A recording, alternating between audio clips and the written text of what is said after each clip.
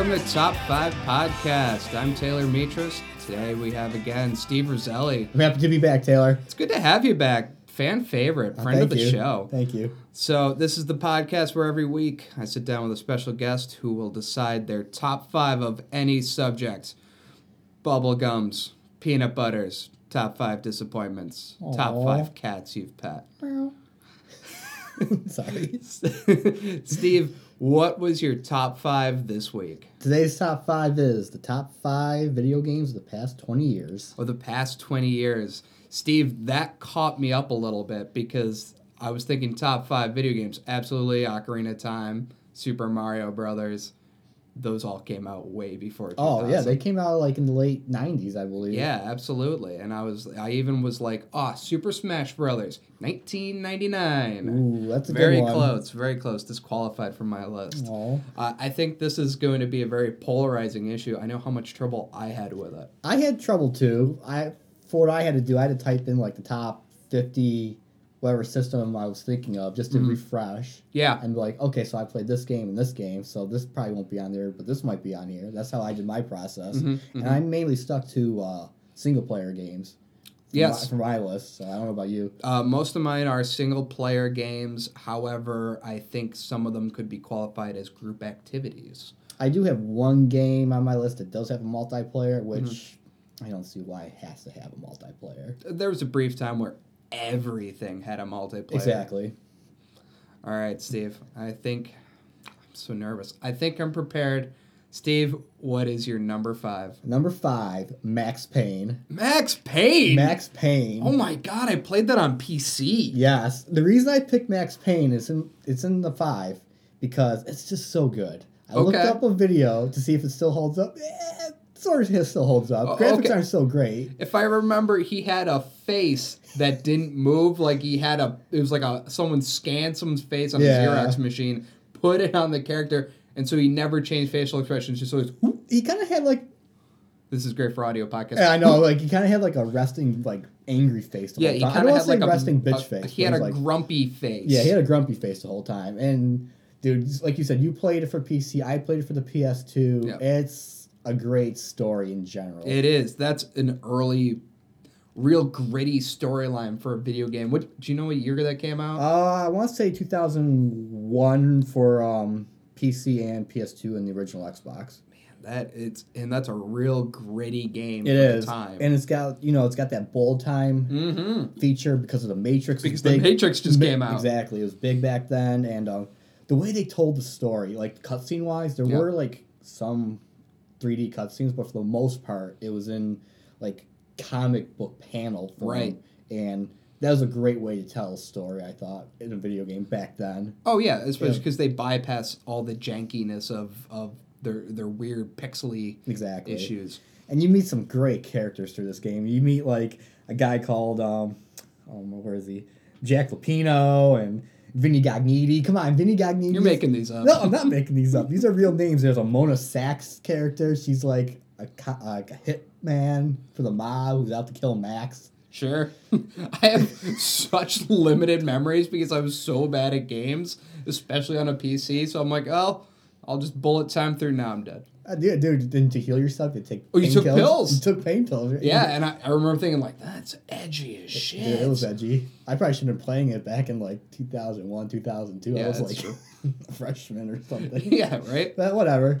But, dude, I love the game. I played this game at least multiple times through the PS2 era, so I always had fun playing it. That's a game I would like to see revisited. I would like to start up a hashtag, Remake Max. Hashtag Remake Max. I want like an HD remake of the game on today's graphics. I think that would be incredible to see. I would happily see that. I think that game launched a lot of other games like it, too. So, I mean, Dead to Rights, do you remember that? Dead to Rights, that had a bullet time feature in it of a grizzled cop jumping through the air, but he had a dog. Yeah, oh, yeah, that's right. He did have a dog. He had a dog companion. He had a dog. That was the one thing. I'm like, what's the game with the guy with the dog? Yeah, I'm into that. Yeah. I'm into that. So that's my number 5. Number 5. All right, Steve. For number 5, I went through this a lot. Okay. Civilization 4. Ooh, that's a good one. From 2005. This is the time where we really learn what a monster Gandhi is.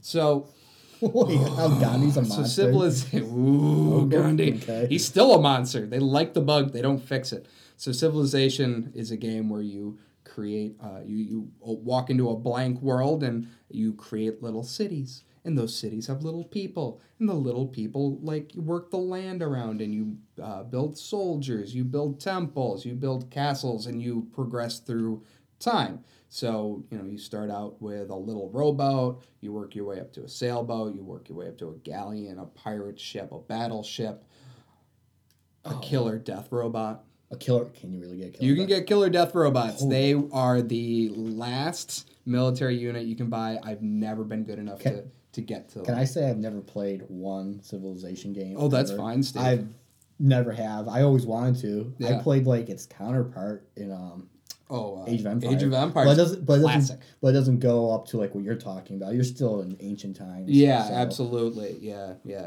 Age of Empires was a great game too. But yeah, and so there's this thing in Civilization, and I'm pretty sure it started in 4, where Gandhi is very peaceful. Okay. As the modern age progresses, everyone has kind of an aggression level. So Genghis Khan would be way up top. Yeah. Hiawatha would be way down the bottom, and Gandhi. And once you get to the atomic age, everyone gets a little less aggressive because, how many huge bloodthirsty wars were there after 1950? Not as many. Not as many, that's true. So everyone gets a little less aggressive. Gandhi had 0 aggression. So instead, he moves to -1 aggression. But you can't go to -1. It just reels around, so he goes up to 9,000 aggression. Whoa, wait. So instead of going down to less aggression, he goes down around the world again to the top aggression. So you telling me in Gandhi's Civilization, he can make a nuclear bomb? Oh, he does, and he will use them. He will fuck you up. Oh my God, could you imagine? It's like, be the change you wish to see in the world, and then he just nukes you. So I gotta ask you something. So the first time you played this, did you play against Gandhi? I did, and I did not know this was a thing. So it took you by surprise when Gandhi probably like nuked you or something. He was my friend. We were allies the whole game because he was so easy to get along with. And I'm like, well, I got enemies on this side, enemies on that side. Oh, and Gandhi, I don't have to worry about him. He's going to keep everyone out on that side.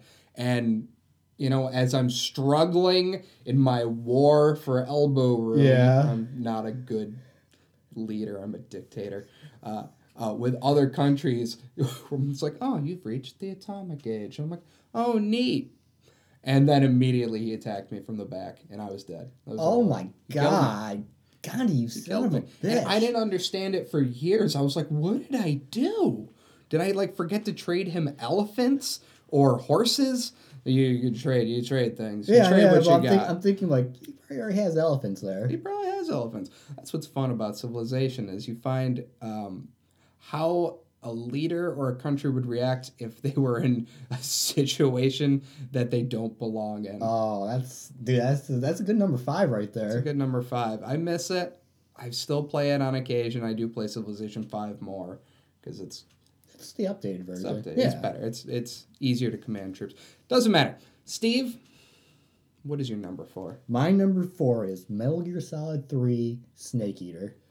For the PS2. Shit. Was that the one where he's in Vietnam? It's like a Vietnam setting, yes. Okay. And this is the prequel to the entire series of the game. Right. Because it's back in 1968 or something. Which Snake are you? You are... Spoiler alert, people. You are Big Boss. Oh, right. Because Big Boss... Okay. Yep, that's right. Yes. I remember the twist. So you start off, you go into this Russian jungle setting. You have to go get a Russian scientist who wants to defect to the America. Mm-hmm. I was about to say Americas. I'm sorry. You have to defect to both. Yeah. So you go there, you find the scientist, and then you meet a young Revolver Ocelot. Oh. He's he's got the slick blonde hair. He's spitting his PP9 gun or whatever. I don't know. He doesn't have James Bond's gun? He's got James Bond's guns right now. He doesn't have his revolvers yet. Right. And you meet Colonel Vogan, and then you meet Boss. Boss is Naked Snake's, a.k.a. Big Boss's mentor. Tell me more about Naked Snake.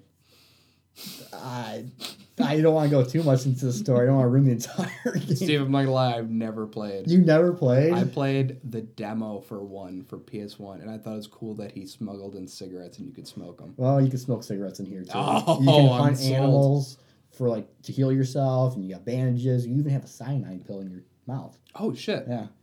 Do you really die? Yeah. Is it just like a reset? Yeah, you somehow get brought back to life. I don't, like I said, I don't want to spoil too much of the game. All right. So, throughout the game, well, the boss betrays you, Mm-hmm. and you see the very first Metal Gear robot, and Naked Snake goes back to the jungle, and you fight the Cobra unit. Yeah, I know. Or No, I'm in on this. Tell me more. I'm not joking. I don't want to make it sound like I'm ripping off. The Cobra movement. Yes. With Copperhead. There's like I can't remember all their names. There's one guy's name called the Yen. He's this old grizzly sniper, Okay. and there's a few ways to kill him. Okay.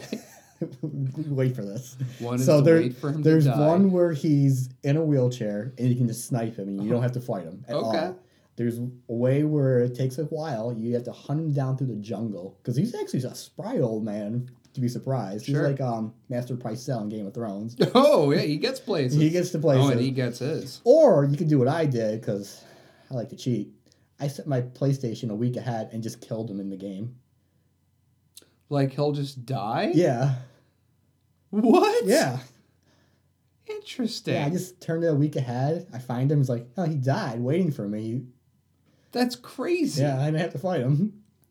So I missed out like on some like of his camo, but I'm like, fuck it, I don't want it. Why not? Yeah. That's crazy. That's a crazy workaround. There used to be was it a game called Fable? Yeah, where I you love could Fable. make money in real time. So on my Xbox, it always said the year was like 2045. I'm like, yeah, well, I wanted the money Yeah. to roll around so I could buy people or towns. I barely remember that game. Not on the top 5. Oh, really? I thought about putting that in my top 5. I enjoyed it. I remember almost nothing. I tried to become evil in that game. I don't mean to sidetrack, but there's a way to sacrifice people to like a god Sure. to become evil. Sure. I sacrificed like 60 people. Yeah. I hardly moved like an inch in the evil meter. I'm like, screw this. Okay. That's not okay. That's not okay. I'm sacrificing people to a god. That was their big selling point, was like your character would look different depending on what you do. It's tough. My guy looked the fucking same the entire game. He just got fat because I ate pies. I'm like, what's got the most health? Pie? All right, we'll eat pie. So I'm just a fat guy. Before we move on, if you, like you said, you only played like the demo, right? Right. This game and the series in general is the most confusing series you will ever play in your life because it's just because everything's out of order. Yeah, there's 12-hour cutscenes. Oh yeah, there's like at least a good 90-minute cutscene in this one, but it's a fantastic game. If you ever got to play it, you will enjoy it. I will. That's one of those games I always say, oh, I should jump in on, and when the new one comes out, I see the trailer and I'm like, I know there's a guy with a sword in it. Yep. I know that guy. That is all. That's all. All right, Taylor, what is your number 4? Steve, I'm glad you asked. I've been really struggling with this entire list, Yeah. but number 4 I knew had to be on here. Okay. Number 4 is Grand Theft Auto Vice City. Yes. Vice City. I am glad you put Vice City on here because I had it as my number 5 Yeah. and I took it off. Yeah. Spain. Mine has moved all over the place in my top 5, but I loved Vice City. Vice City was my jam. And GTA 3 changed the game where you're like, wait, I can beat up a hooker? I can fuck a hooker, kick her out of my car, run her over with my truck, and then take the money back? That's in a game? Yeah, it's in a game. That's crazy. How could it get any weirder? And then they're like, what if it's the 80s? I'm like, all right. What if it's the 80s in Miami? I'm like, yeah, sure, Yeah. Miami Vice Style. Like, all right, now get out there. Take this katana with you. I'm like, what? Like, take this samurai sword. Yes. Go. Can I cut people's heads off? That's all you can do. What? Oh, just run around cutting heads off? I'm like, what is this? And that's not even the best part. Everyone knows what the best part of Vice City is. Is it selling drugs out of an ice cream truck? Oh, take it back. Everyone knows what the second best part of Vice City Okay, is. what is it? It's the soundtrack. Oh, the soundtrack is very good. Soundtrack. Loverboy, Nana, just every 80s hit you could imagine, and there's nothing better than just flooring it in a powerboat shooting a Uzi out the window, and all you hear is everybody's working for the weekend. There's flock of seagulls. Oh, flock of seagulls and I ran while you're getting chased by the Yakuza. I don't think the Yakuza were in there. No, that was in 3. That But no, was in you get 3. chased by like Haitians and Cubans. And for, the helicopter actually worked okay. Yeah. It was great. Motorcycles showed up.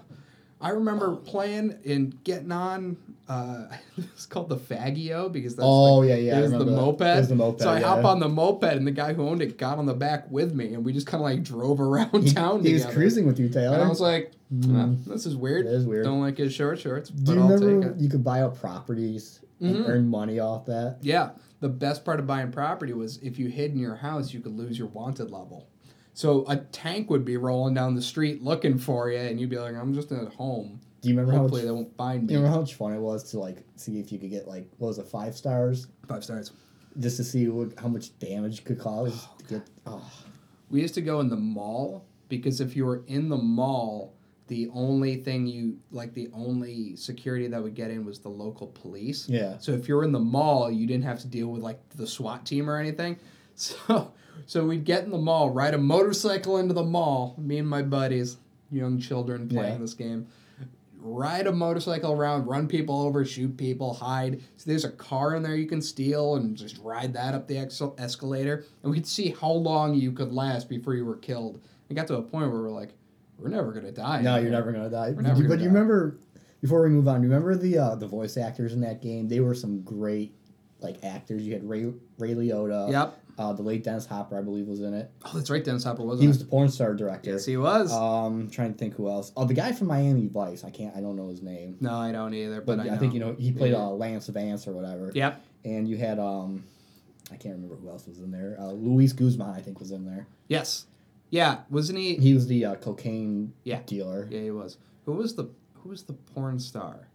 There was a point where you had to like find a porn actress and you got like your lawyer's daughter. Oh yeah, I don't remember who that was. Remember. That was a classic game that was with a great very good sense of humor. Yes. Because I'm like, this is funny and brutal and weird, and it was so much that I didn't know I wanted. I wish I'd go back to that setting, to Vice City. I would love to play in Vice City again. It was so good. And to change from Vice City, where it's colorful and everything, even though the screens are, neon and just exciting 80s cocaine world. Yeah. And then when you play San Andreas and you're like, sad ghetto 90s, I'm like, oh, man. But what's the music? Grunge. Oh, no, it's not even just grunge, man. You got your hip hop, you got Dr. Dre, and I only listened to the grunge station because I was not into hip hop at the time. Oh man, I listened to it. Yeah, I wasn't into it. I'm sure I'd love it now. Probably. But you know what? You just don't see soundtracks like that. No, you don't. Not even in the new GTA. No, not in the new GTA. I thought the song sucked. No, I didn't. There was nothing I liked in that. No. And they couldn't even. I'm like, you guys can do a retro station, play whatever you want, but I think it's fair to say that Vice is probably number one for me. Vice is definitely my number one. That'd be my number one in the whole series. The GTA games, yeah. And as much as I really love 4, I think the online took stuff away from it for me because I'm like, this is a lot of weirdness that I don't need, and it's also a lot of pay to play. And that's nothing I'm into either. No, burn it to the ground. All right, that was our number 4? 4, yeah. All right, we're going to take our first break. When we come back, we'll have number 3. Don't go anywhere.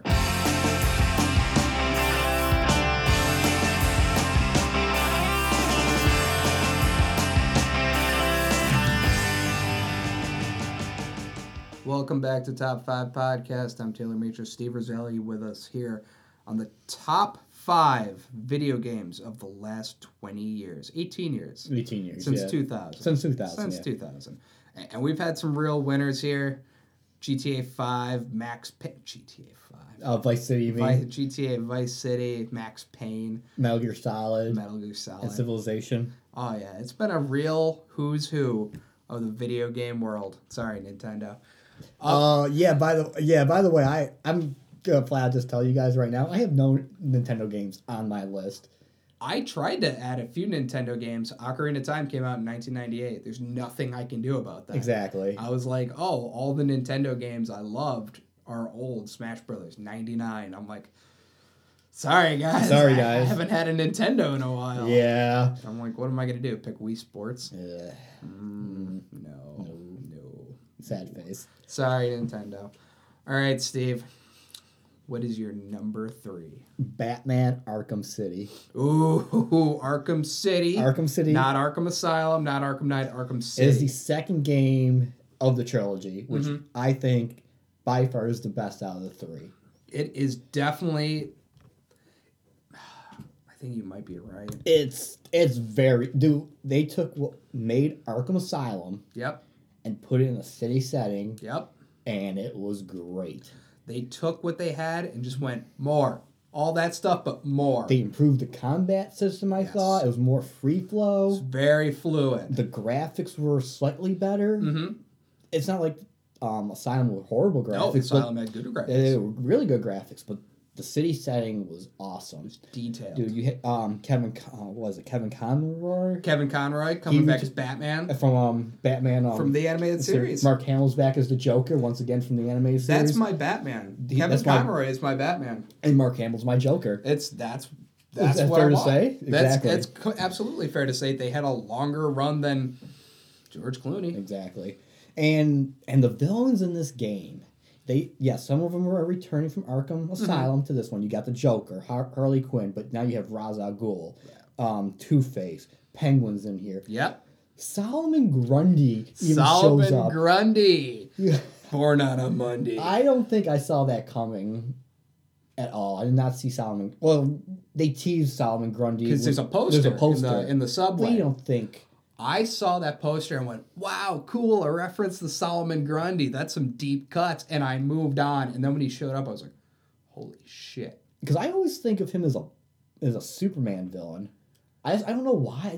I just register him with Superman. I'm not sure. Well, he was wasn't he a member of the Legion of Doom? Yeah. Yeah, in Super Friends. I think half of those characters were Batman villains. Yeah, well, Batman's got, I think, the best rogues gallery in comics. Absolutely. But you got Hugo Strange. That's right, as the main bad guy. The best boss fight in the game is Mr. Freeze, I thought. Oh, that's the one where you have to hit him in a different way every time. You've got to sneak attack him a different way. Yeah, because he'll have like a counter system to like if you blow up a wall to knock him out, he'll counter that somehow. I don't know how exactly. I remember coming up behind him and like choking him out and like punching him a bunch. Yeah. And then afterwards he had like frost jets on the back of his suit, so you couldn't get behind him because he'd freeze you.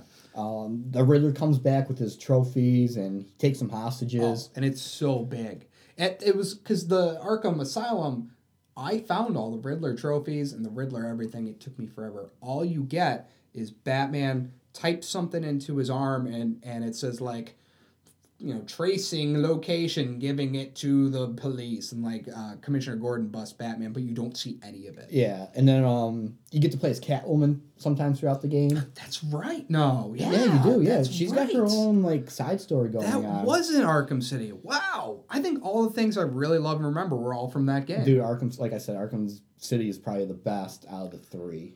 Clayface is in that. Clayface is in it. Spoiler alert. Yeah, it is a spoiler alert. Yeah. Dude, but the story isn't just like, it is a continuation of Arkham Asylum, but there's a lot more to it. Right. Like, you got Protocol 10, which I'm not going to get into, because just in case you guys haven't played it, I'm not going to spoil. No. You know what? Here we go. Spoilers. 3, 2, 1. So you got Protocol 10, which is it's like Hugo Strange's attempt to kill everyone in Arkham City. Oh, yeah. And Ra's al Ghul is technically, he's pulling the strings of Hugo Strange, from what I remember, right? Yeah, because the League of Shadows wants to destroy Gotham. Yeah. So they're kind of working together to do that. And the Joker's like sick from his Titan formula. Oh yeah, right from the first game. Because he became a big monster at the end of it. Yeah, and then once again, Clayface is the Joker. Yeah. And then you find out that the Joker isn't the Joker, it's Clayface. And Joker's, you actually see him, he's all like ill looking. Oh, yeah, he's all... And then... skin's all yeah. flaky and gross. It's so good. Dude, best Batman game I've ever played. Best Batman game. You know what? Yeah, best Batman game. That was going to be on my top 5, and it was really hard to keep it off. It was really hard. All right, Taylor. What is your number 3? My number 3. And Steve, I'm getting worried here. Should we tell people? Yeah, I probably should. We had someone check out each of our lists. I do not know Steve's list. He does not know mine. However, we do know that there is one thing on the list we both agree with. So we each have the same game somewhere on our list. Say the next game is the game that's on my list. It's on yours. Oh, yeah, should I say like this is going to be whatever, or should I just No, you know what? Hold on. hold on to it? Okay. All right. As we get up there, number 3, The Witcher 3: The Wild Hunt. That is not on my list. I was getting there. I'm glad you picked it though, because that would have been in my top 5, and I left it off on purpose because I knew you would put it on. I have not played a game in many years that I had not played the previous Witcher games. I had no idea what it was. All I knew was it was like a fantasy game. It was kind of role playing. It was fighting. I'm like, all right, cool. Yeah, I can get into it. That's all stuff I like. I read Lord of the Rings in high school instead of having sex. We're into this. So when they're like, he's got 2 swords, I'm like, yeah, give me the 2-sword guy. So I walked into this knowing nothing, and right off the bat, it's this beautiful cutscene, amazing graphics, really next-gen stuff, and of a battle and a woman running through it with a raven flying beside her, and she's like riding a horse trying to get away, and I'm like, oh, this is really cool. And the entire game is, where the fuck is my daughter? Pretty much, my daughter? The whole point of the game Where's Ciri? is that you're looking for Ciri. Where's Ciri?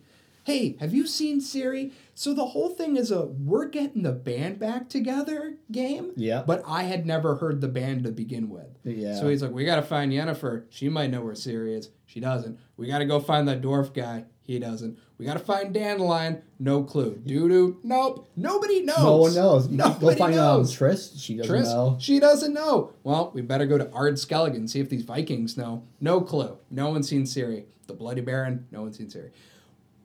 Which is a dumb concept for a game, but my love for that story, it never ends. I've played through 3 times. Have you really? It's like a 60-hour game. Oh my god, dude! I did beat it. I finally beat it for the first time back in November. Oh, it's so and good. I couldn't put it down. Like the gameplay's good.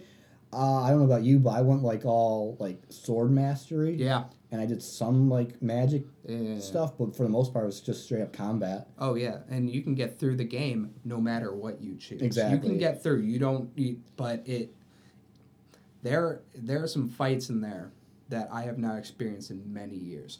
Where your palms are sweating, your controller's gross, you're sweating, you're just so aggravated, and it gets down, and you're like, next hit kills. I don't know. I'm gonna die. And then you win, and just a wave of emotion just washes away from you as like it goes to a cutscene. You see the big boss fall, and you just, and you just have to stand there for a minute before you loot his corpse.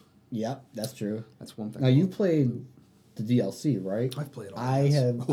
I've started the first DLC, Heart of Stone, or Heart of Stone. Yeah, that's the first one. I started that, and that's pretty good so far. That's good. And that one gets scary. I heard the second one with the vampire, Blood and Wine. Yeah, I heard that one's probably the best. That's one of the best DLCs for any game I've ever seen. It's an entirely new, island, new section of the map that's just as big as some of the other sections of the map. And then new characters, new storylines. Geralt gets it. You know Geralt gets it. Oh, dude, I had Geralt sleep with Yennefer and Triss, and they did not like that. No, they don't care for it. They did not like that. I got the blonde witch, too. I had her. Yeah, I had her. That one's easy. She wanted Geralt. It's got 2 swords, Steve. Yeah, he does have 2 Silver swords. For monsters, flesh for maidens. And let's not forget Roach, his trusty horse. My love and hate for Roach will never die. A wonderful horse, if you're on a road, never runs out of stamina, but if you want to cross a bridge, he will stop and go, oh, what do we do? What do we do? How do we get over the bridge? And I'm like, Roach, just go forward. It's part of the road. I guess I'll just gotta think about it. He I gets hate stuck in trees. He gets Yeah. stuck in buildings. You try to call him, and he's like behind a fence going, I don't know where I'd be. I'm like, I you're the hate dumbest Roach. magic horse in the world. He is. Roach is a lady. Is he? Is Roach a Roach lady? is a lady Oh, horse. I did not know that. You get to the mission where she talks. I'm not gonna get to that mission. Spoiler right there. Whatever. Spoiler alert. Now, would you say that the world of Witcher 3 was bigger than Skyrim map, I guess you could say? I think map-wise it might be bigger. If it's not, it's definitely more populated with things to do. Yes. Because Skyrim, you could walk forever across these mountains and things, and you might see a bandit go, hey, you don't belong here. I'm going to punch your face. And then you just like kind of chop him down with your Daedric axe, and there's nothing left to him. Whereas in The Witcher, you're going to run into treasure. You're going to run into like kidnapped people. You're going to run into pilgrims and monsters and like real monsters that can fuck you up. Oh, dude, you meet ghosts, werewolves, Griffins. griffins, drowners. Oh man, those drowners. There's going to be ghouls. You're going to find 5 missions on your way to the mission. Exactly. I walked by a house and there were people banging on the door. So I'm like, well, better kill them. Killed all these dudes, knock on the door, and I'm like, hey, you can come out. A little girl. I'm like, huh, weird. And he goes, when was the last time you ate? And she's like, 3 days ago we killed a sparrow. Oh, here's some food. And he's like, here's youngling." some food. And I'm like, that was the mission? I'm fucking heartbroken. I know, dude. I got heartbroken for the Bloody Baron. Can we talk about the Bloody Baron? Let's talk about the Bloody Because Baron. I really want to bring up the decision-making process in The Witcher. Because no matter what you choose, someone gets hurt. It's never an obvious choice of good, bad. It's always do what you think is right now. And The consequences might be yeah. unrelated. They might not be. You can't see it. So with the Baron, basically there's some witches and you're kind of working for them, and they say kill this tree spirit. You go to the tree spirit. I'm glad you brought that up. Yeah, and you go to this tree spirit, which is like a rotten I don't know what the cancer. I don't know inside what of the this tree spirit is. It's like pulsing, like Yeah, it's like a root. It's like a gross Yeah. heart inside of a tree. It's like Yeah. a pulsing biological mass. It's like a tumor that talks to you. And you go to the tree and it goes, and you're like, hey, I'm supposed to kill you for these witches. And they're like, they're going to eat those orphans. You're like, what? And the tree spirit's like, those witches, they're going to eat the orphans unless you set me free. And I'm like, well, I can't let that happen, right? can't let that happen. What? Can't let the witches eat the orphans? Something tells me I think you and I might have done the same thing. I've done 2 different things. I'll tell you what happens for each. Okay. So you set the tree spirit free, and it saves the orphans. Yep. And the witches take it out on the Bloody Baron's wife. So they get all mad. They turn her into a monster. The Bloody Baron's estranged daughter comes back, sees what happens, disowns her father. Bloody Baron can't handle it. And your friend kills himself, just hangs himself. That was... He's a bad man, but he's still your friend. You play Gwent. We'll get into Gwent. Gwent. We'll get into Gwent.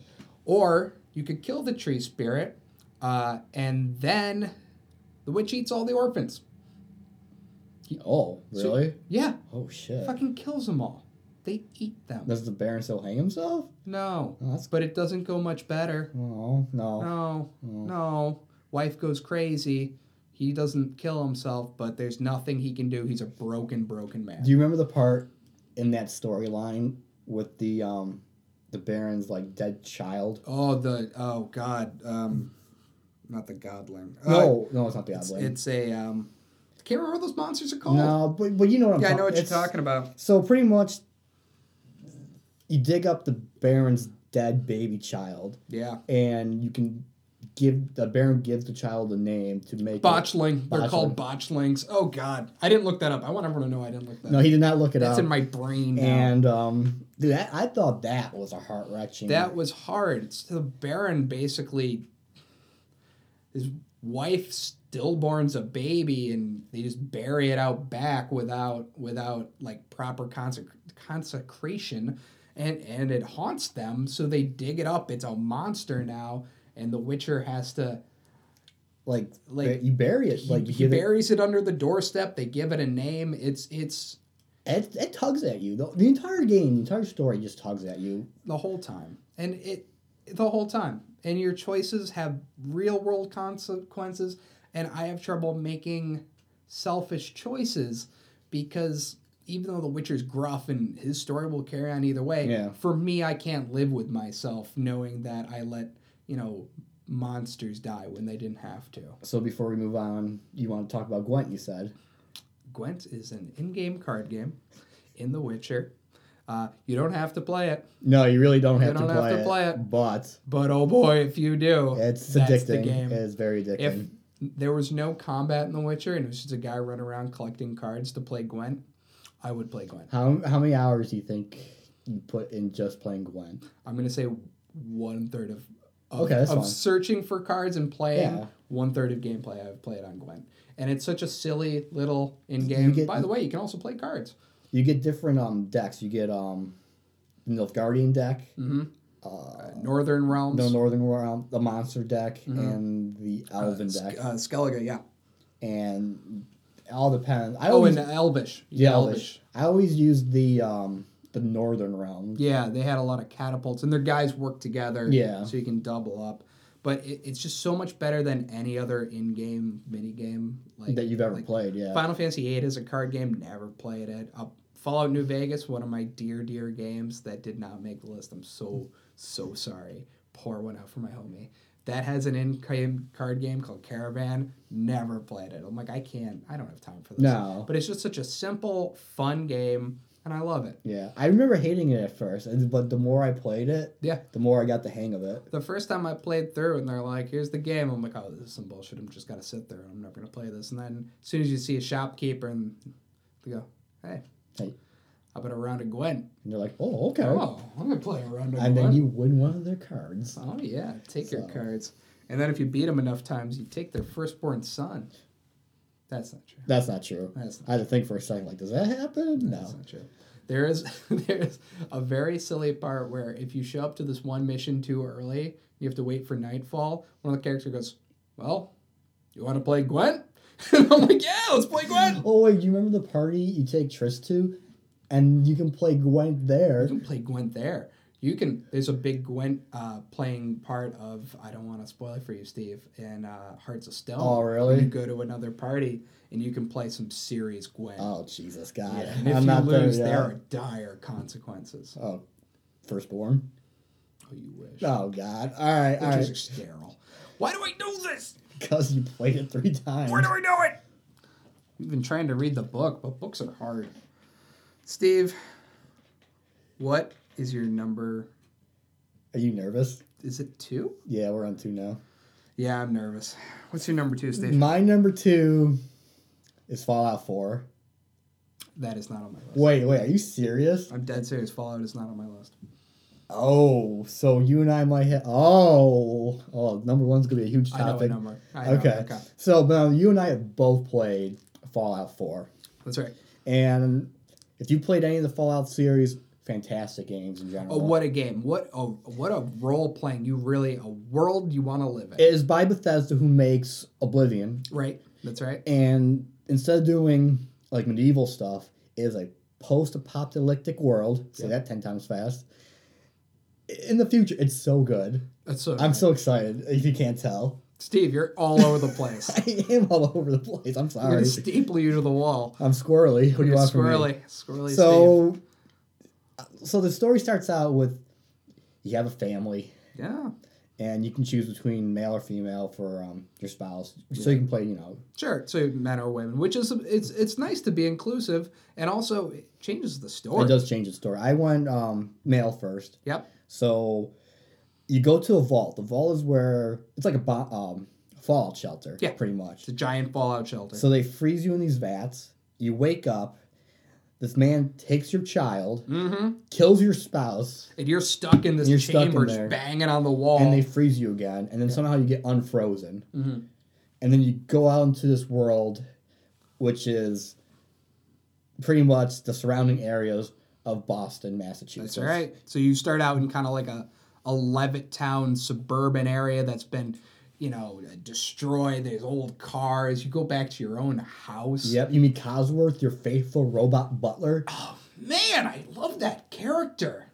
Oh, sir, you've been gone for 2,000 years. I was like, what? I like that he calls me Master Steve. Oh, Master Steve. Some names work. It's surprising which names don't. What, did your name not work? My name does not work. You cannot be Taylor. Oh. My other name that I always play as in Fallout, Abe. Yeah. Doesn't work. Abe doesn't work. I always make a character that looks like Abraham Lincoln. That is the first thing I do. I made my guy look sort of like me. Yeah. But I gave my guy this huge scar down his left eye. So post-apocalyptic Steve. But so then you go out and you meet the Minutemen who... Do we want to talk about the Minutemen real quick in Preston? They're kind of a cool idea because it ties them into like a Boston. If you go to Boston, you do the touristy things. There's a lot of Revolutionary War stuff, and there's a lot of tricorner hats. And the Minutemen kind of embodied that spirit of, we're clearly going to get our asses kicked, but if we work together, we can make a better place.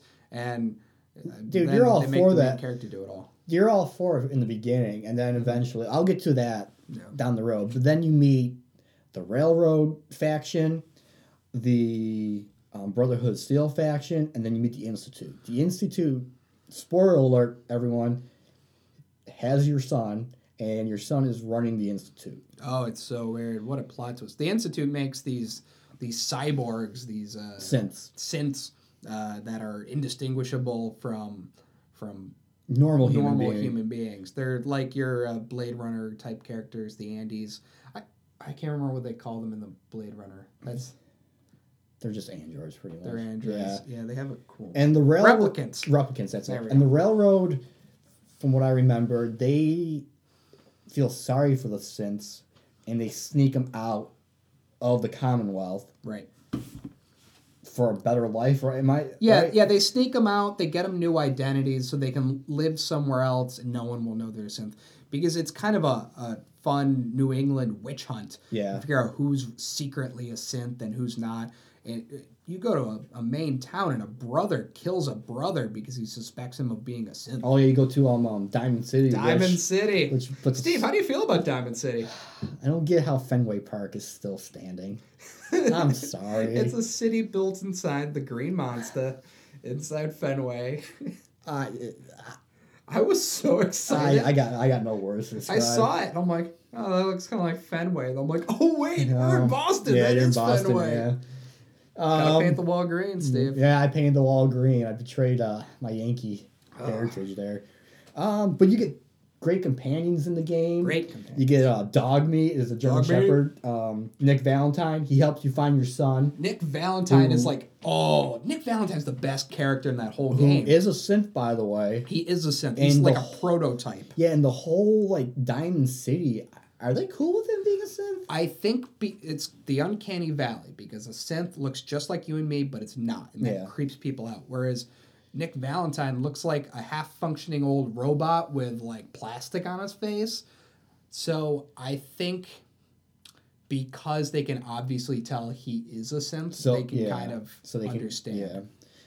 He's garbage. They threw him away. Yeah, they threw him away. You get Strong, a Superman. In one of the DLCs, you get a robot Ada who's my companion throughout the entire game because she can carry so much stuff. Oh, yeah. Plus, I don't have to worry about her taking out a fat man and shooting a mini nuke into battle. Strong. Yeah, strong about that. Yeah, because your companions can pick up any weapon they see and just use it. And Fallout gives you, a crafting... Yeah, it's a crafting feature, which is fun. For weapons and armor, it's fun. For weapons and armor, I really like it because it fills a need for... I'm carrying all this stuff. Yeah. And I'm picking up all this stuff. And every other Fallout game, that stuff doesn't do anything. But you can pick it up. And I'm like, I have 100 coffee cups. Why do I have these? And now you can break them down, turn it into armor. The only thing I don't like is the settlement building. Because say you're doing a mission, like a main story mission. You're with Nick Valentine. You're looking for a Kellogg or whatever the hell. Sure, yeah, Kellogg. That guy, big gun. Yeah, and one of your settlements is under attack, and you can't leave. Yeah, you're in the middle of something. You're like, what? And what do the settlements get you? Nothing. Even nothing. I don't think they can do anything. And that's what bothered me is you create all these sediments, and fucking Preston Garvey of the Minutemen is always like, this settlement needs your help to save it for the Minutemen. He's the one NPC character that I cannot stand in this game. He's just annoying. He's got a great hat, though. He does have a great hat. I wanted to kill him and take his hat, but I was afraid I wouldn't be able to take it. Because I just want his hat. Could you kill the Preston impersonator's hat? Yeah, different hat. Oh, that's how I knew it wasn't him. But like, you're not Preston. Preston's got a cool Aussie hat. Yeah. I'm not going to tell you the end of the game, but you get to choose by the Bunker Hill story mission a faction. You have to choose between one of the four. I chose the Brotherhood of Steel, one because I like the Brotherhood of Steel, and then you get some kick-ass armor. They're returning characters, too, because the other factions are all brand new. Exactly. And it's, man, when the Brotherhood of Steel showed up, and I saw him, and I think it was in a police station. Oh, that guy that's a companion that looks like Buzz Lightyear. Oh, Paladin Danse. Paladin Danse. When I saw Danse in the power armor shooting away with a minigun, I'm like, yeah, we're home. This is Fallout. Who is, by the way, a synth. Bum, bum, bum. Oh, shit. Oh, shit. Yeah, I know. I just spoiled it. And gay. Oh, he is gay, yes. He is gay. I don't know if he is gay, but you can make him. You can get with almost any. Oh, who's the ghoul companion who was the mayor of that other city? Fuck, I don't remember. I don't remember, but great character. Great character. Another kind of Minutemen-like character. He dresses up as like a red coat. He's got a red coat on. He's got a big red coat, and he's got a tricorn hat. Oh, that'll bother me. Then you got the... if I should look... I'll look it up real quick. But you got... Then you got the DLC for the game. Oh, the DLC. I have mixed feelings because I really enjoy a lot of it, but a lot of the DLC was crafting stuff, and I didn't want to do any of that. I did... Well, Far Harbor is probably one of the best DLCs that I've ever played. Great DLC. So, and that takes you to a whole new, area. You go towards Maine, so you're not in just the Commonwealth. Right, yeah. You go to Maine, and... Yeah, and it's cool because they're even more Yankee, but it has a weird seaside H.P. Lovecraft, The Mist kind of darkness about it, where there's a radioactive mist, and you have to keep it away. Real quick, it was Hancock. Hancock! Oh, man. That's going to bother me because I really love that character. Yeah, he's a great character. Oh, he's good. You take some chems, he's like, I like the way you party. And I'm like, yeah. He's like Beetlejuice, if you think about it. Oh. He's like, I like how you party. I like how you party. But Far Harbor's a whole different storyline. Then you got Nuka World. Nuka World was some weirdness. It's like Tremors, you said. It's that's like, that's how you described it. Each world, they try to do something a little different. And for Western World, they did Tremors. And these, bugs will come out of the ground and climb up these worms and grab you. And I was like, Western World, let's role play that. And I had my pistol out, my 6-shooter, just pop, pop, pop, and it was not working at all. I had was the double barrel shotgun from Far Harbor? Yeah. No, the Winchester rifle was in Far Harbor, and that's my gun. That's your gun? That's my gun. I just wish you could make.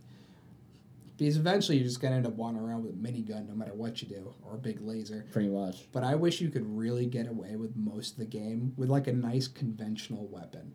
Because I wanted to build a nice pistol, name it something cool, and just be like, here comes Taylor and the Widowmaker. I use Kellogg's 6-shooter gun. His Magnum. I think he got 45. Yeah, I use that. That's pretty much. That's a good. That's gun. one of the most normal guns you're gonna find. Yeah. So I think there were a lot of weirder guns. Well, there's a lot of homemade guns. Oh, there is. There's because a lot of the pipe guns. Pipe guns, and then don't forget about your special, your ability tree. Yep. For me, I went all endurance. So I don't take radiation damage. Mm-hmm. The sun heals radiation. Radiation replenishes my health. Oh, nice. I can breathe underwater, drink water, all that. Shit, that's a lot of superpowers you wouldn't think to go in. Yeah, I went straight endurance. I did, when I did my man character, I did, all strength and breaking stuff. Yeah. So I just ran around with a baseball bat with a saw in it, just beating the shit out of everyone. And then when I did my female character, and I want to talk about that in a second. Mm-hmm. When I did my female character, it was, I was trying to do kind of a rogue character who could talk her way out of anything, but was also a sharpshooter. So I did like all rifle stuff and all sneak and talk. Oh, that's a pretty good one. So a ton of charisma where you just walk in and people give you everything you could want. And you could barter anything. And it was just a fun character to do. But I found that the more I played, I just kept turning into this armored monster. Yeah, pretty much. Because I'm like, I'm just getting my ass beat. It is so hard to play as anything but a juggernaut. Yeah. Before you talk about your female character, I gotta ask you a question. Did you feel like you needed to put points into hacking and like safe cracking at all? Like you have to do it? Because I felt like I had to do it. I felt like I had to do it because it's so much harder to what's the best thing that could happen? You find a key card somewhere, yeah, or you just miss out on everything. Yeah. And one of the things that really bothers me is there's no real, like, if you absolutely have to get through that for the storyline, you can. There's a way around. But most of the time, there isn't. No, there really isn't. All right, so you did a female character, like you said, right?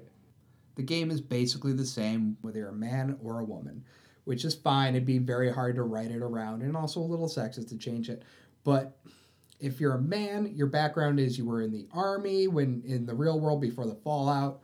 And, you know, you're sure he's seen some shit. We know he served at Anchorage. Like, he's known some stuff. He's familiar with power armor and miniguns and things of that nature.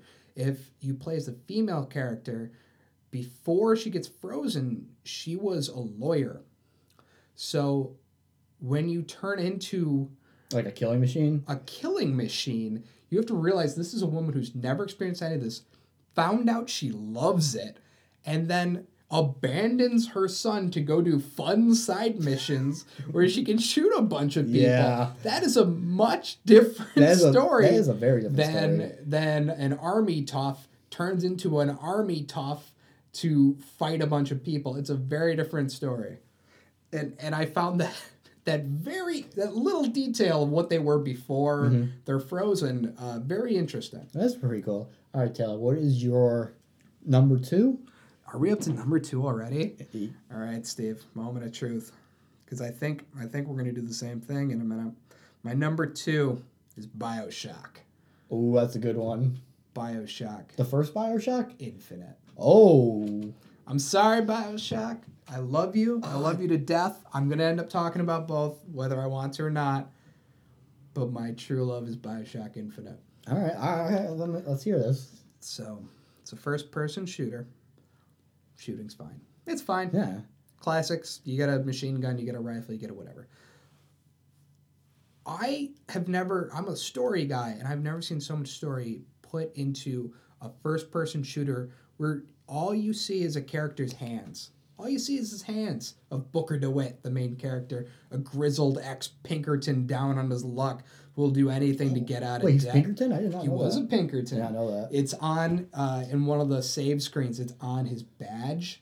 He opens actually at the beginning where he's on a robot, he opens a box and it's got his pistol and an old badge and a couple of pictures and things. And on the old badge it says Pinkerton Agency. Yeah, so he was a Pinkerton, then he became a private eye, and then bet too much on the ponies. He's drunk and he's awful. And he's somewhere he's got to be in his early 50s, but just a grizzled old bastard on one last ride to wipe away the debt. Or at least that's what he thinks. That's what he thinks, right? That's what he thinks. And it is so perfect. Most shooters drop you off immediately into action. Because that's how you learn. You learn through action. What BioShock Infinite does is it starts you out. You're a man. There's a lighthouse. Always a man in a lighthouse. Yeah. You go to the lighthouse. You get shot up into the floating city of Columbia up top, and you just drop down into like a carnival. Yeah, because I've seen the beginning of the game. Yeah. I have not played BioShock Infinite. Okay. So, but I do know that you go to the same lighthouse in one, same right? Lighthouse. It's a different looking lighthouse, but it's a lighthouse. Yeah, and then you go up and you carnival, and it's a big party going on. It's a big party, and you get to walk around this beautiful world with these big statues and these floating buildings and the clouds, and everything's perfect and clean. There's buckets of apples around, and there's kids playing with toy guns, and you're like, this is a perfect world. And as you walk around, you just catch a few things might be off. You're not sure. There's this one thing I found on my third playthrough is I was waiting for the parade comes through with a big floating George Washington and Ben Franklin and Thomas Jefferson. Very American. Oh, it's very American game, let me tell you. Floats through, and I kind of wandered away, and this barbershop quartet came by. They started singing a song, and I'm like, oh, I think I've heard that song before. That's an old-timey song, and I'm listening. It was the Beach Boys. Was it the Beach Boys? It was the Beach Boys. Damn, they were covering the Beach Boys, and I went, okay, something's up. Something's going on, because the game takes place in, 1930. Yeah. So as you go, eventually you get to this big reveal where you win a lottery and they hand you a baseball and you're like, okay, and you get to throw the first baseball at, and the curtain opens and it's like, this interracial couple that tried to get married, throw a baseball at them, and you're like, why am I doing that? And they're like, throw the baseball, the black guy. I'm like, what? I don't want to throw the baseball. And you have to make a snap decision. You can throw the baseball at them. You cannot. And then as soon as you are about to do whatever you decided, I hope I know what you decided, they stop you and they go, it's the false shepherd. And then the fighting begins.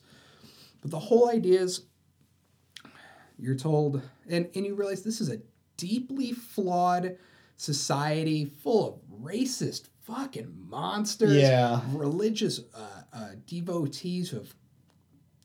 Is it like a religious cult up there? It's a religious cult of... the prophet Comstock. He's basically the god king of their religion, their prophet. God talks to him. They basically worship this guy, and he's created the city, and everything revolves around him. Mm-hmm. And he has a daughter, and he locks the daughter away for protection. And it's Booker's job. It's your job. It's a first person. You're Booker. Yeah. You see his hands. That's all you ever really see. To get this girl and bring her back to New York and wipe away the debt. And this is Elizabeth, right? I do the know girl's the name, Elizabeth. I do know the main It's character. a great character, and it's Elizabeth, and you save this girl, and at first it's just a job, just get the job. Yeah. And then I as a character fell in love with Elizabeth because she's smart and she's cute and she's funny and she's strong and she's very endurance. And what I love about her is she's always with you. You can always see her. She'll throw some coins at you if you need money. She'll throw health and ammo, which is something I'm looking for in relationship. So she does help you. She helps you, but it's never an escort mission. She's fine. She doesn't need you. She's going to be fine, but she will help you. And it's great. That's cool. That's a great relationship. That is a great she doesn't need me. It's kind of like my cat. Oh, now by now you have that hook claw thing, right? Oh yeah, the grappling. Yeah, hook? the grapple claw or whatever. Yeah. And you can ride along in the skyway with it, and it's great. And you can also fucking grab someone behind and turn it on. And it snaps their neck. It's brutal. That is pretty brutal. It's brutal, especially because the graphics are a little cartoony. Yeah. So it's just snap the neck off of this cartoon soldier. You're like, oh shit, I'm sorry. And now you still get the I don't remember the name of the powers from the first BioShock. The first one, there were plasmids. So you still get the same concept? Yeah, you still do. Now they're called Vigors. And they're kind of sold like old-timey snake oil. Try new Vigor from Fink Manufacturing. If you want to shoot fire out of your fucking hands, try this. Nice. Try this. Bucking Bronco. Enemies on your way? Fuck their faces with Bucking Bronco. And you're like, I want to fuck their faces. Oh, I can't believe I missed out on this game. Oh, it's so good. They got an updated version for Xbone. And yeah, I saw that. It's always on sale. You get all 3 games. You get all 1, 2, and 3. They play it for $20. Yeah. It's a good game. Don't play 2, but it's a good game. And you save this girl. You got to get her back, and she realizes, of course, you have to tell her, well, I'll take you to Paris. Take you where you want to go. Yeah. Take you to Paris. You're really taking her to New York to fucking sell her. At a certain point, she finds out, she abandons you, you've got to save her, she's got to save you, and you find out, you're like, I love this person, you're like, you know what? That's it. We're destroying this whole fucking stupid city. A race war begins between, really, it's more the proletariat and the bourgeoisie, but this whole war starts, the city's burning, and you're like, I got to kill Comstock, that's all it is. Oh, damn, dude, that's crazy. There are spoilers, and I don't want to ruin them for Steve, but you find out that you are your own villain. Yeah. You are the villain. Now I know she's got some kind of ability, right? She does. She can open up, it's called a tear into another dimension. Mm-hmm. Everything gets very into multi-dimensional things where these tears are opening and people are looking through them into another world. Yeah. So, a composer's looking through from 1930 and seeing a Beach Boys concert. Yeah. So let me ask you this. So I played the first one. So when you go to Rapture for the first time, Yep. Rapture's underwater. Yep. And you're on the trolley or whatever, and then I don't know how you get to Infinite. They basically launch you in a rocket. Oh, they launch you in a rocket. So is it like, as you're seeing the city, is it like as beautiful as it is as Rapture? It is very clearly, because as Rapture, you're dropping down in the bathysphere and you see the city lit up and underwater, and a whale swims through, and you sort of while the whale comes by, and much like that is you're floating down to the city like on a parachute, and you see it all in the clouds and out, and you see the cities moving because they bob a little bit, and the statues, and it's just very beautiful. And it is just, it's a moment of grandeur, and it's like there's nothing you can do. You can't run away. You can't look away. You just... It is breathtaking seeing these It is. These cities. And it's so wonderful to have a world that is not a broken down warehouse of wall, chest high walls that you can hide behind because you're going to shoot. And it's so much nicer to have a real place. And things get so convoluted and so strange and so weird. And by the end, you watch the end and you go, I get it. And then you realize you don't. It's a mind fuck. And then you watch it on YouTube and you're like, I think I get it. But you don't. But you don't, no. You don't. They clear some things up in DLC. But it is truly one of the best games I've ever played. I'll have to play it. You're going to have to play it. Yeah. Everyone should play it. All right. We're going to take our final break. When we come back, we'll find out what's for number one.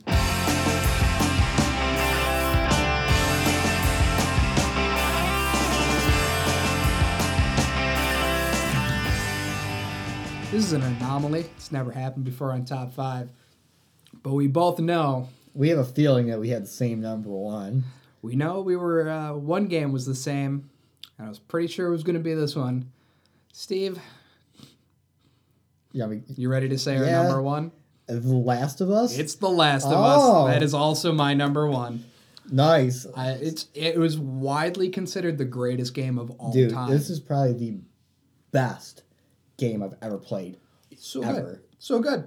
The story is phenomenal. It captures you in the first 10 minutes. Just that crisis that... Sorry, I'm enraptured. I love this game so much. I love the characters. I feel like I lived this world. I feel like... okay. So we probably should say we're going to spoil a good chunk of this Everything game. is going to be spoiled. So if you haven't played The Last of Us, please stop listening to this. You're wasting your time. You could be playing The Last of Us. You could be. It's a great game. Blow through it in a weekend. You'll thank me. You'll thank me. You'll thank Steve. You'll thank us. I'm going to have 100 comments on this episode. It's going to say, thanks for telling us to play The Last of Us. Listen, if you don't have a PS4 or a PS3 and your buddy does, you know what you got to do? Go to his house, beat the crap out of him, and take his Last of Us copy and play it. Take it.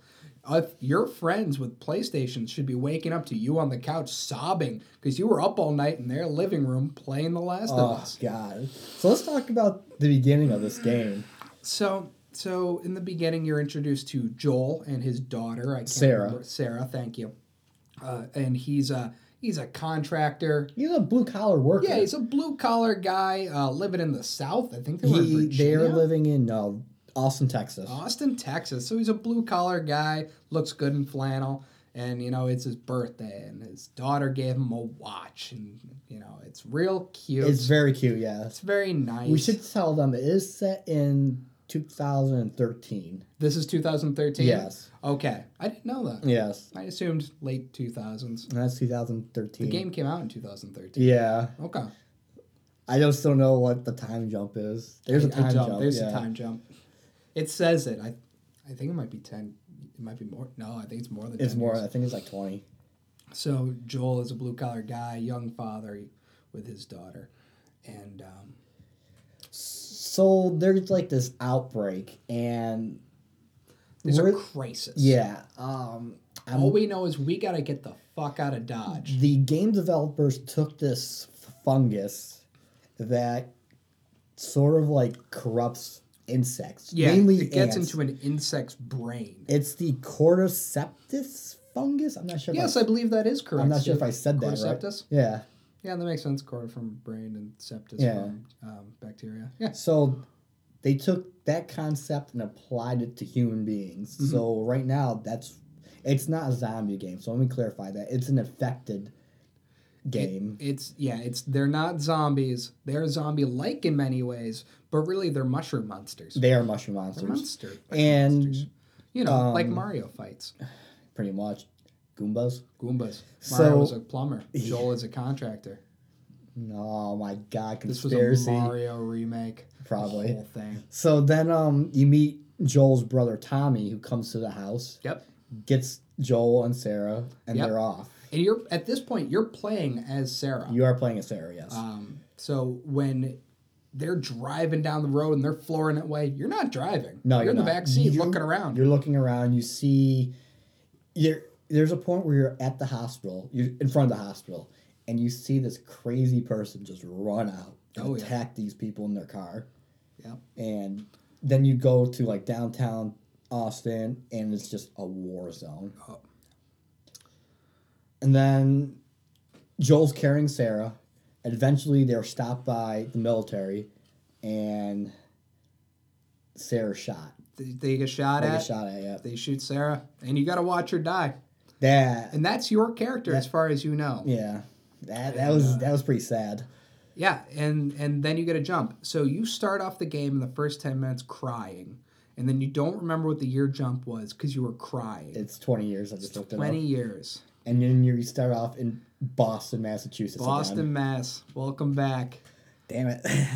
And then you were with your partner, Tess. Yep, Tess. So now you're playing as Joel, and you're with your partner, Tess, and you guys are kind of like selling... I don't know what you're saying. I think they were fake food stamps. Yeah, they were like, so it's a military lockdown basically. It's trying a quarantine to keep zone. It's a quarantine zone trying to keep the disease out. You're kind of an oppressed people. I mean, you're not living a good life. Yeah. So eventually you meet Marlene, who is the leader of the Fireflies, which is like a resistance group, would you say? Yeah, I'd say like a rebel resistance group. And / terrorist organization. She asks Joel and Tess to smuggle this girl, Ellie, to, I think, Colorado or Salt Lake City or someplace. Yeah, something like that out west. So, and then that's where your story, like, really picks up. That's where it goes on. So now you're in a world where so you have so many different enemies. Yeah, your enemies are the army. The army, the bandit general bandit groups, cannibal monsters. There's the actual, cannibals, regular ones, cannibal monsters, which are trying to eat you, mushroom people, and then the clickers. Ooh, should we talk about the clickers? We should talk about clickers. So the clickers are where the fungus has like pretty much completely taken over the head of the being. Right. They can't see. They can only hear with sound, and they do click. They do an echolocation kind of thing. So you hear them. Like, and if you get caught by one, it's a one shot. That's it. You're dead. You're dead. You're dead. And the only way to kill them is if you sneak up behind them with a homemade shiv. And just shank them in the neck. Them, yep. It's the only way. Oh, you can throw a firebomb at them too, but those are hard to come by. Yeah, because there's crafting in the game. Yeah. You do get weapons. You get a pistol. I want to say there's a shotgun. There's a shotgun. There's a bow and arrow. Bow and arrow, rifle. Eventually you get an M16, but that's way down the line. Way down the line. Flamethrower you can build. My favorite part, I had two favorite parts of the game. The Pittsburgh setting. Mm-hmm. Yes. We'll talk about that. Yep. The Pittsburgh setting was phenomenal. First off, absolutely. Yes, the city's like not it's disjointed. it's a dystopian world. Yeah. But it's also kind of a linear game, so everything is built for you to walk through and experience. Exactly. Then you meet like these two brothers, and then you guys go down to this like sewer community that you find, and you find collectibles, and you learn about Ish and that community, and oh my god! And then you go to like the outside of Pittsburgh and the neighborhoods. Yep. There's so many places. So it's basically an epic road trip story in a post-apocalyptic world of Joel and this girl Ellie, and it's just a job, right, Steve? It's just a job. Just a job. It's just a job. Just get the girl there. Do you remember the when you meet the cannibals? They were cannibals, but they were also cannibal pedophile rapists. Yeah. And I had a real problem with that. Can we say that the leader of the group, played by Nolan North, who voices Nathan Drake in Uncharted, yes. Deadpool, yep. But dude, that part of the game was crazy. It's so you realize how vulnerable you are, because even as a big strong man like Joel or a scrappy young lass like Ellie, you have a gun, it has 6 bullets. Yeah, that's it. Ammo's hard to come about. There's very little ammo. If I remember shooting someone with a bow and arrow and I broke the arrow and being just furious that I couldn't pick it back up again. I was like, no. I need this arrow. I can't survive. I can't make another arrow. Where am I going to get more arrows? Nowhere. Where am I going to get more food? And you really feel the weight of this terrible, terrible world. Even when you're out in the middle of nowhere, just horrible things will happen to you. You run... Men become monsters in this world, and it's even just... socialized monstrosity. It's a loud monstrosity. A village of cannibals. Just normal people. You wouldn't think they're eating people. Oh, but they are. Oh, they're eating people. They are. And apparently they're doing that thing. The thing I don't like. Yeah, the thing that you don't like. The thing I don't like.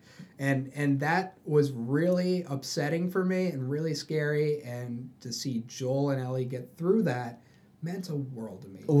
Over this road trip, they do bond. They do become close. Of course there are some touching moments. There's the one with the giraffe when she sees a giraffe for the very first time. Yep. Snuck out of the zoo, and they were breeding the giraffes. They're just roaming the cities. They're roaming around, and there it was. It's such an obvious, but it's also such a good dynamic of Joel, who lost a daughter, Ellie, who has no parents, and coming together, and it's so nice to see a relationship in video games that isn't romantic between a man and a woman, because that very rarely happens, that you can just have, these characters clearly love each other. That is all. Carry on.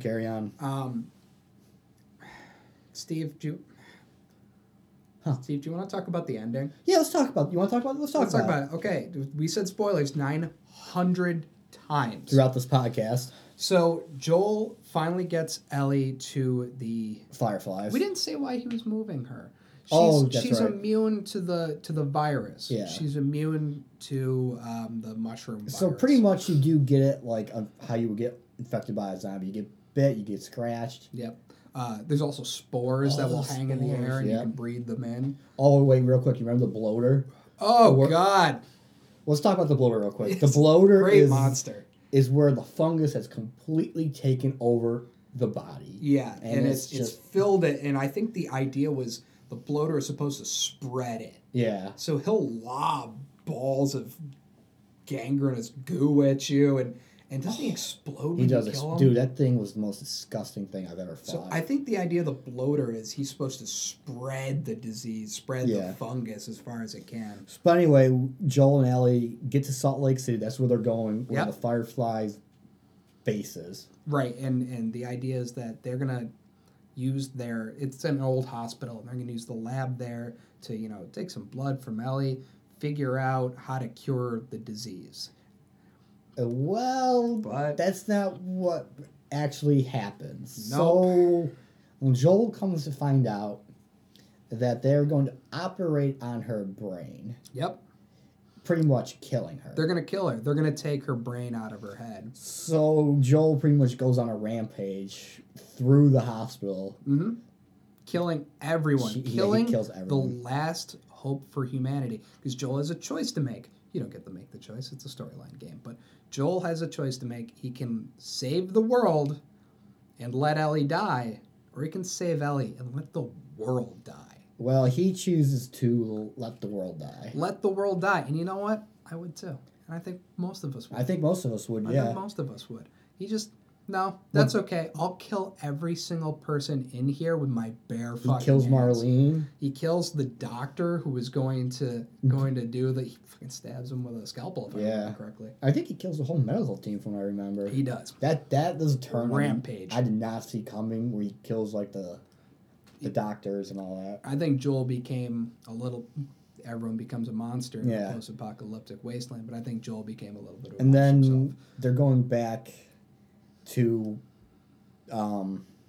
Joel's brother Tommy, Yeah. because you come across him again later in the game in like Wyoming. He's running a little town in Wyoming, trying to get a dam to work to make some electricity. And Ellie asks what happened, and Joel just lies to her. Yeah, he just lies to her. He just says, "No, turns out it didn't work.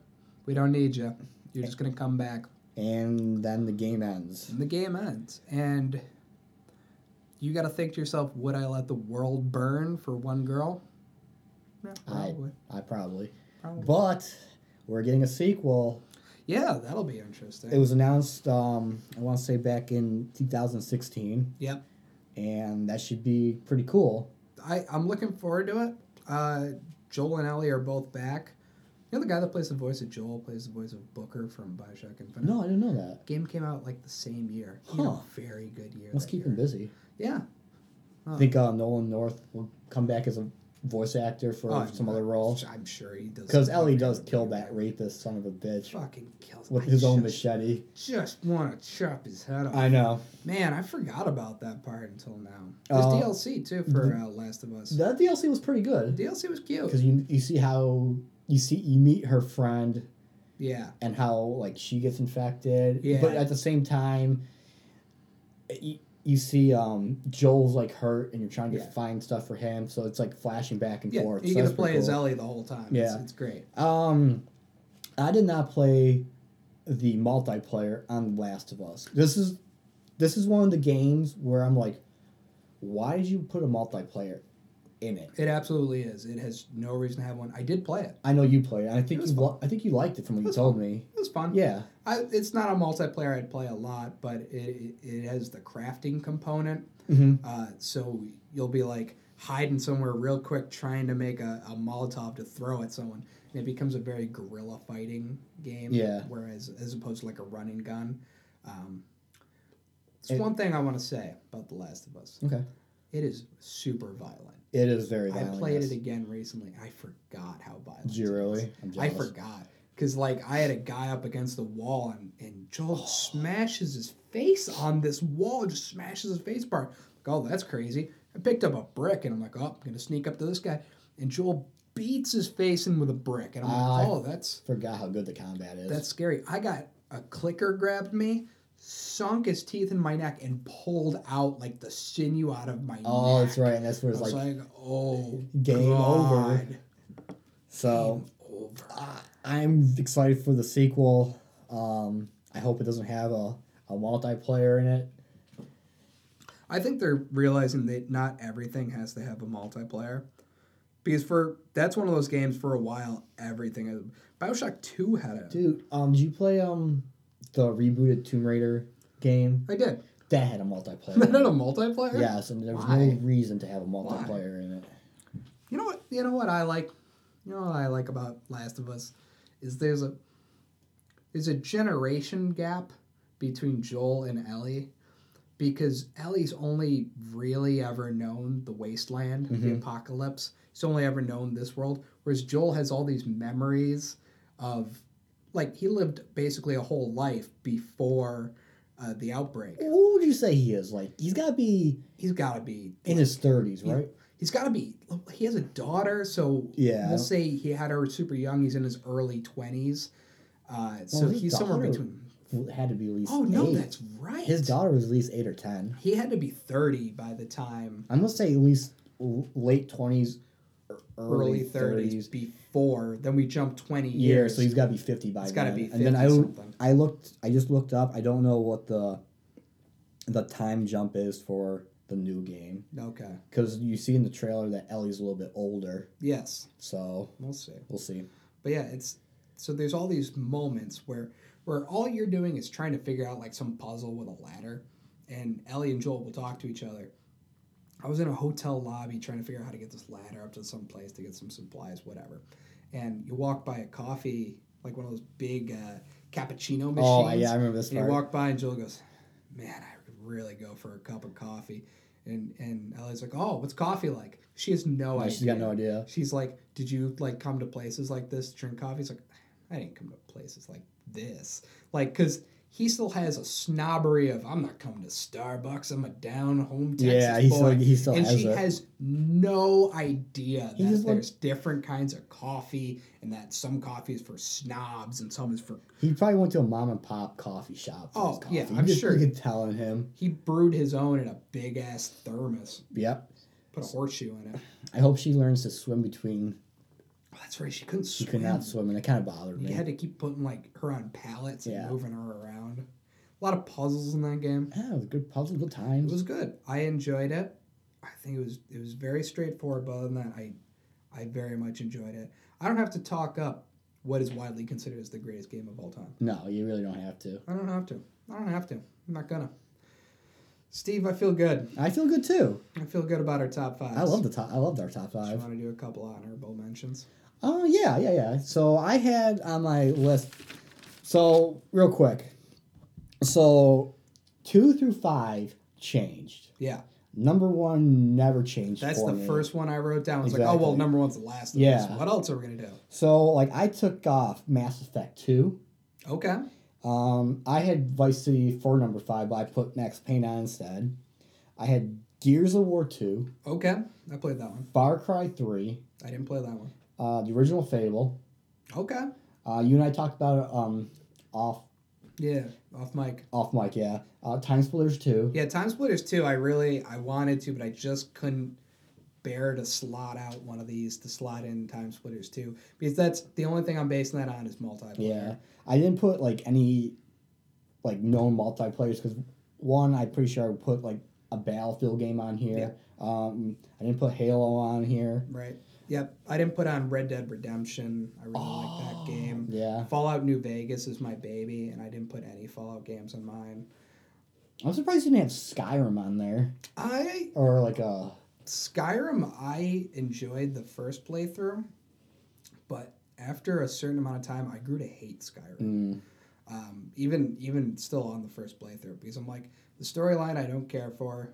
It's dumb. The graphics on like on a regular console look kind of shitty. Yeah, they don't look great. They're not fun. This doesn't matter. And I just got sick of like fighting skeletons in a basement all the time.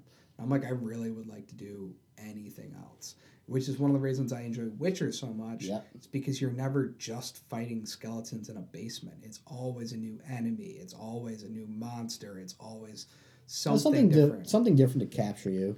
Please. Is there anything else that you didn't put on your list that you wish you had? That's about it. I had a lot of trouble. I found out what year a lot of games came out. Yeah, it makes you feel old, right? And I was like, oh, that was the mid-'90s. That was well over 20 years ago. Yeah.